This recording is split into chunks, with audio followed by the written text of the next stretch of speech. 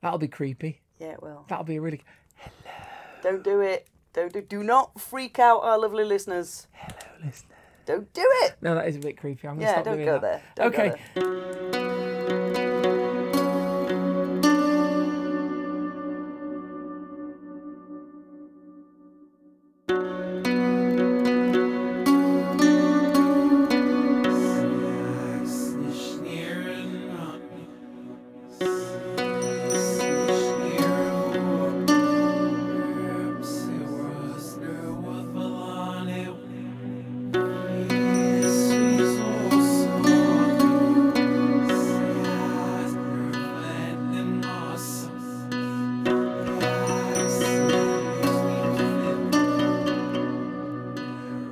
So, yes, hello to you. Hello. Hello to me. Hi. Hi. Hello, lovely listeners. Hello. Welcome around the virtual campfire. Hello. Crackle, For crackle. episode... Episode? Shut up! We're going to make a killing with this one. It's your serious face here and I'm just gone and lost it. Episode. Hello, lovely listeners. Hello. Welcome around the virtual campfire. Crackle, crackle. What? I'm doing effects. I can hear that. Welcome to episode 65 of Frithcast. Settle in, warm your knees, grab a bun, fight Kate for the marshmallows. Yep, you've got no chance. Okay, fine. Don't fight Kate for the marshmallows. I mean, you can try, but, you can try. Sneak the marshmallows out from under Kate's nose. Good luck. Okay. Settle in for another Frithcast. I'm Suzanne Martin. I'm mostly a heathen. And I'm Kate, and I'm mostly not a heathen, so... Together we make most of one heathen with no brains. Indeed. Yes. Yeah, welcome to the slight surreal madness of us going off on tangents, but we do talk heathenry in between. Welcome to my lovely wife, Kate, who is a druidy thing and coffee-powered. Indeed, although not coffee-powered at the moment, which is unfortunate because I'm currently on a bout of night shift. Yeah. And hence the sort of slightly fluffy euphoria, because I'm not quite entirely sure. What date we're on. Yeah. Never mind what day we're on. Hey-ho, never mind. Everything's fine, lovely listeners. What are you going to tell us about today? Well, I thought we'd do another one of the runes today. Okay. It has been a few weeks since we've done a rune. Yeah. Well, we did a little bit of the tea rune last time. We did mention it. This is true, yes. So I thought we'd look at another one of the runes today, and I thought we'd look at the second rune. Now, way back in episode... Hang on. Something or other. What? Hang on. What? The second rune. Yeah. So that's F-U. Yeah. It's okay. the part. Please go ahead. So I thought we'd have a look at the second rune in the sequence. Now, way back, goodness knows when, we did the very first rune, and we looked at bovine bank accounts. Fail. And so I wanted to have a look at the next rune in the sequence. Okay. So this is not going to be the start of the other umpteen runes in the sequence. We're just going to kind of dot them through the series of what's it doodah. Well, no, given it's taken us about 60 episodes to get to the second one. Okay, fine. You might have gathered, lovely listeners, that both of us are a bit squeaky at the moment. We're both recovering from a bit of a squeaky cold. Yep. We've both nanaed our voices, so if you hear us squeaking a little bit and we sound a bit different, that would be why. It's my fault for singing loudly all the way through the bit where I lost my voice. You sung loudly all the way through the Well, bit I you didn't lost your sing voice. loudly. I sang enthusiastically. What were you singing? Anything that came up, really. Okay. Just whatever was on the radio, I tend to just sing I along. thought we were going to get a rendition. No, I've broken my voice from singing too loudly Okay, while I'm... fine. I was getting all settled in for a song there. We haven't done a song in ages. This is true. Yeah. I'm not going to be doing one for several weeks. No, me neither. Bit squeaky. Next, Yeah. we might consider it next time because we're both a bit squeaky. But that would be the reason why. The squeakiness. The squeakiness. Okay. Yeah. Like hinge, bracket, squeak. Hinge and bracket. Evadne, is that you? Hinge and bracket. Hinge and bracket. Dr. Evadne Hinge and Dame Hilda Bracket. Dame Hilda Bracket. I remember them well. Yes. Anyway, moving on. Yeah. What was the rune? The second rune. Yes, the Uruz. the U. Uruz. So the F for U. It's the U sound. For U. Yeah, F-U. F-U. The start of the alphabet in runes. Yes. Futhark. Of course. F-U. What did you think I had in my mind? I know what you had in your mind. I can hear it all the way over here. Rude. Well. So what does Uruz mean? Uruz is where we talked about Feu being domesticated cattle. It's wealth. It's the symbol of you having movable wealth. Okay. Movable. Oh. Too soon? It was never too soon for that one. Okay. So the second rune is a bit closer to battle cattle. Okay. Than domesticated, chilled out cattle that kind of wakes up in the morning and asks if you want waffles because it's got the griddle on and it's doing, chilled out household things. This is more about... I want to live on your farm. I like it on your farm. Okay. I'm sorry, I just love the idea. That is such a cosy scene. The sun rising over the fields. The cock crowing. Yeah. The sheep going, unrolling the paper and putting its glasses on its nose and going, right, what have we got? Sheep go this way time. Yeah. And the cow putting the griddle on and that's lovely. Making breakfast waffles. That's lovely. Yeah. All right. So this rune is more about battle cattle. This is the wild side. So we've talked about before the boundary between the sort of the safe inside the hall where it's warm and it's civilized and there's people and the wilds. Okay. And we've also looked at that boundary as the edge of a village and looked at kind of here is the inside and here is the outside, that binary boundary. Yeah. And it's the same... Terminus. The terminus. Between this rune and the first rune, it's the same kind of... Terminus, I suppose. Mirrored boundary, if you like. Mm. The first rune is all about the sort of the civilization. The sheep putting its glasses on and unrolling the newspaper and having a bit of a read going, oh, look what's happening in India. And everything's lovely. Because sheep are very interested in this. They are. Okay. Cows being domesticated and having wealth and sharing that wealth around. And this is the wild side. Julius Caesar, on his little wee busman's holiday, describes what they call the bos primogenus, the aurochs.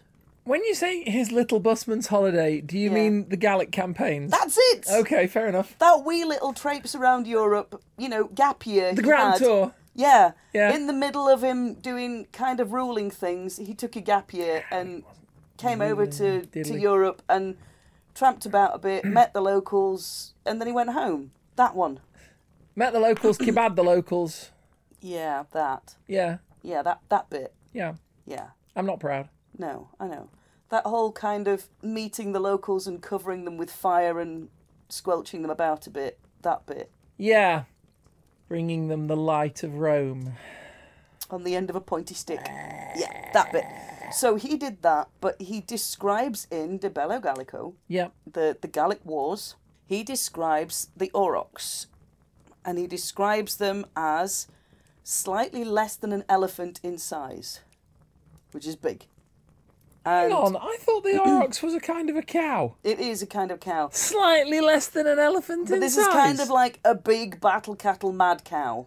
So he basically says that they are slightly less in size than an elephant, but they are the colour and shape of a bull. Wait, right, hang on. Ain't going to get through a revolving door easily. No. That's all I'm saying. It's the horns. What colour is a bull? I don't know. Kind of cheesed off Because colour. I've seen black ones, I've seen white ones, I've seen kind of scrabby ones. I mean, I've seen those whole kind of neon orange Scottish ones with the big fur coats on. They're wicked. Also those. Yeah, I love those. But no, what? But you say the shape of a bull, right, to me, and it's like it's kind of like an oversized terror dog. It's all basically shoulders, isn't it? It's kind of basically kind of whole shoulders and horns at the front and pointy bits and bad breath. Because you have like a bull market, don't you?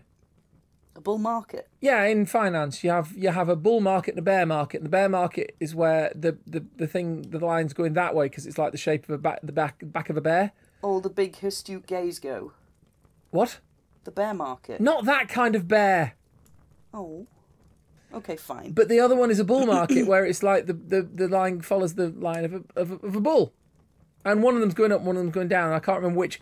And it depends. I've just got images of bulls and bears being on escalators now, and that is really weird. No, it's the horns are going to get in the way. They can't do it.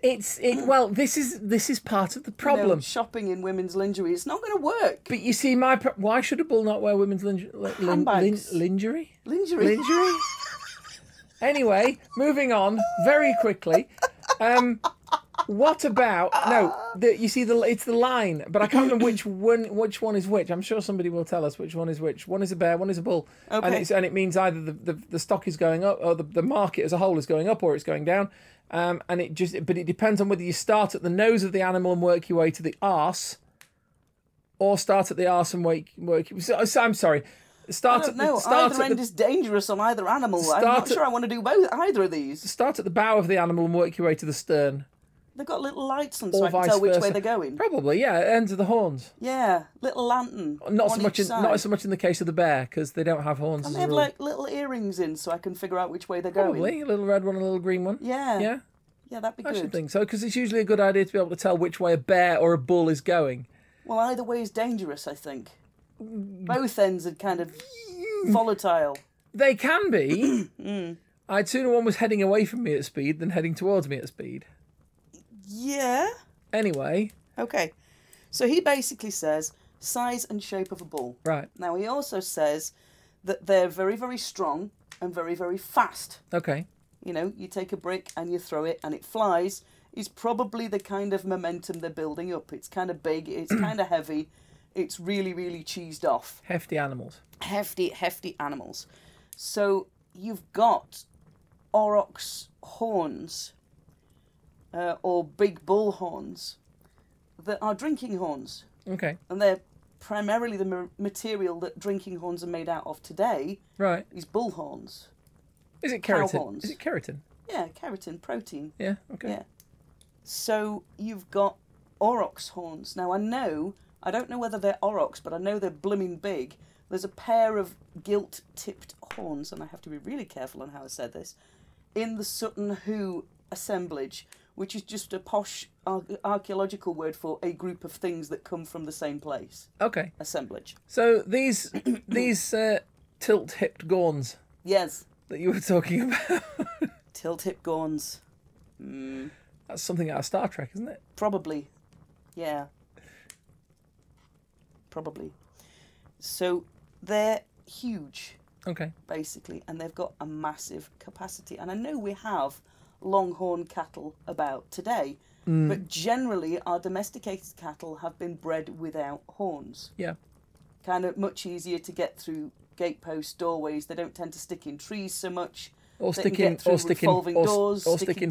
Stick in farmers. So we've bred our milk cattle mostly to be without horns. So Jerseys, Friesians are all cows that don't have horns anymore. But aurochs used to have a horn. So if you imagine something the size of an elephant that is bull-shaped and is kind of big, kind of powerful, hugely fast, and has these two big freaking spikes on. Yes. Some bright spark in the past decided that the best thing to do with those spikes would be to kill the animal they're attached to. Yeah. How are you going to do that? I'm not sure. Hey lads, I've got a great idea, watch this. And take those spikes and hollow out the cores and drink from them. Yeah. Yeah, no. So, the aurochs is great strength. It's great speed. It's a huge challenge. It's very much to do with the boundaries, the wild side, the more stepping. So fixing a boundary and keeping to it. The boundary between the wild, the unknown, and the known or the inside of the hall where it's safe and warm and happy and there's shiny people. Okay. Because outside you get monsters. Outside you get monsters. Grendel and stuff. Yeah. No cows making you waffles in the morning. Not good. If you look at the different rune poems, now we've talked a little bit about the rune poems before, but if you just need a quick refresher, the rune poems are where we get a lot of the evidence for the oracular meaning for the runes from. Okay. And there are a few different versions. So the Elder Futhark is the one you'll probably find the most rune sets are based on. And this has how many characters? This has 24 characters. 3 groups of 8. Some sets will include a blank, but it is a replacement rather than a rune on its own, because it isn't a rune, there is nothing on it. Okay. But if you look at the rune poems, they give slightly different descriptions of what this concept is. And the Anglo-Saxon rune poem describes it in much similar terms to Caesar doing his, holiday program. They describe as something having great horns, it fights with its horns, it's a bit cheesed off on a good day, and it's a creature of what they call metal, which to me says, don't go there, it's huge. And it's kind of pointy. Okay. And it's not a good idea to approach it from any end. I'm just wondering, when you say Caesar went on holiday, and I'm thinking he got about a bit. He went all around Europe. Did it wasn't too bad for a gap year. I was wondering really how he managed his phone. Roaming charges. Did he have to switch Roman on? Come on!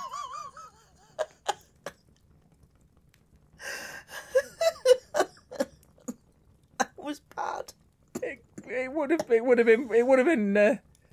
Yeah, it kind of got perforated at the end there, but never mind. I should think he did. The big pointy horns. You're gonna get perforated. Anyway, go on. But there's 2 other rune poems as well as the Anglo-Saxon one. There's a Norwegian rune poem, and that gives you a slightly different meaning, completely different meaning. Okay. It has a concept of what they call dross or slag, which is the waste product from forming metal. I have heard both these words. Yeah. And it also has the line... I didn't know dross was actually a thing, though. I thought it was just rubbish. It was just kind of to throw away. A vernacular. Yeah. But it also has the line in, the reindeer often races over the frozen snow. She sells seashells on the seashore. She does, but I'm not quite sure how the whole kind of dross or slag as a byproduct of forging metal, processing ore into metal, then gives you the reindeer often races over the frozen snow. I'll be like, well, yeah, but... Do you shoot reindeer? If you're using them, I mean, do you use them to pull stuff? Would they be talking about like sled runners and stuff? Or? I think they do now. I don't know whether they did. I think they used to hunt them. Yeah.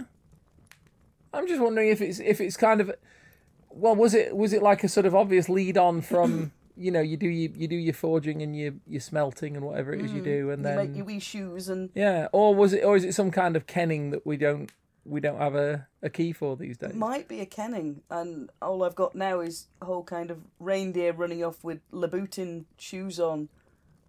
Whole kind of Pratchett, steel shanked high heel thing going on, and it's like, oh, that's the whole wrong image in my brain. But there you go, the reindeer often races over the frozen snow, and I'm like, what?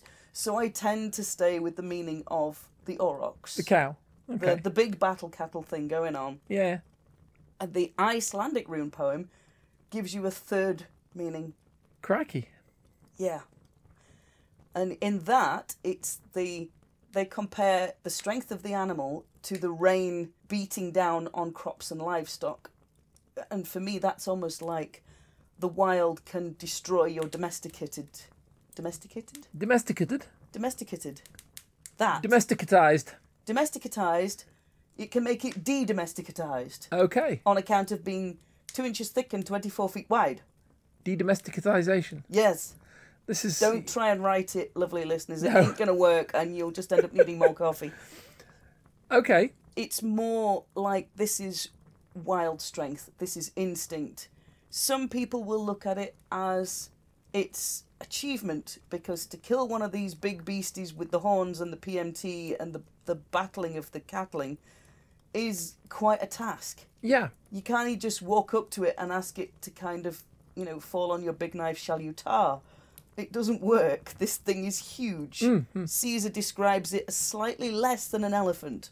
I think Caesar was bigging stuff up though, wasn't he? He was. I mean, when he sort of came up to Britain, he did a lot of talk about how it's terrible. Yeah, and how sort of savage the natives were, and how everything's horrible, but we are doing brilliant work, great fantastic. Yeah. Don't worry about us. We are being Roman heroes. Exactly. He was bigging it up because he wanted, and I speak as a Roman pagan, so you know, I know I should be probably standing up for him. But I mean, the guy was an arse, and you know, he wrote a good rote though, didn't he? He kind of did the whole sort of press release thing quite well. But that was the thing. You've got to take it with a pinch of salt, because he was trying to big up the challenges that he was facing to make himself look good, and to justify what he was doing. The huge campaigns that he's pulling himself. So not only are we facing like marshes and no roads and no bathhouses and no civilization, no libraries, no books, no nothing, we're also facing these huge, big, uncouth guys who don't even speak Greek. Yeah. And the native cows are freaking They're the size of elephants. Yeah. And it's like, you actually go there at the time, you get in your TARDIS, you nip back there, you go, what, can you just point me to a cow?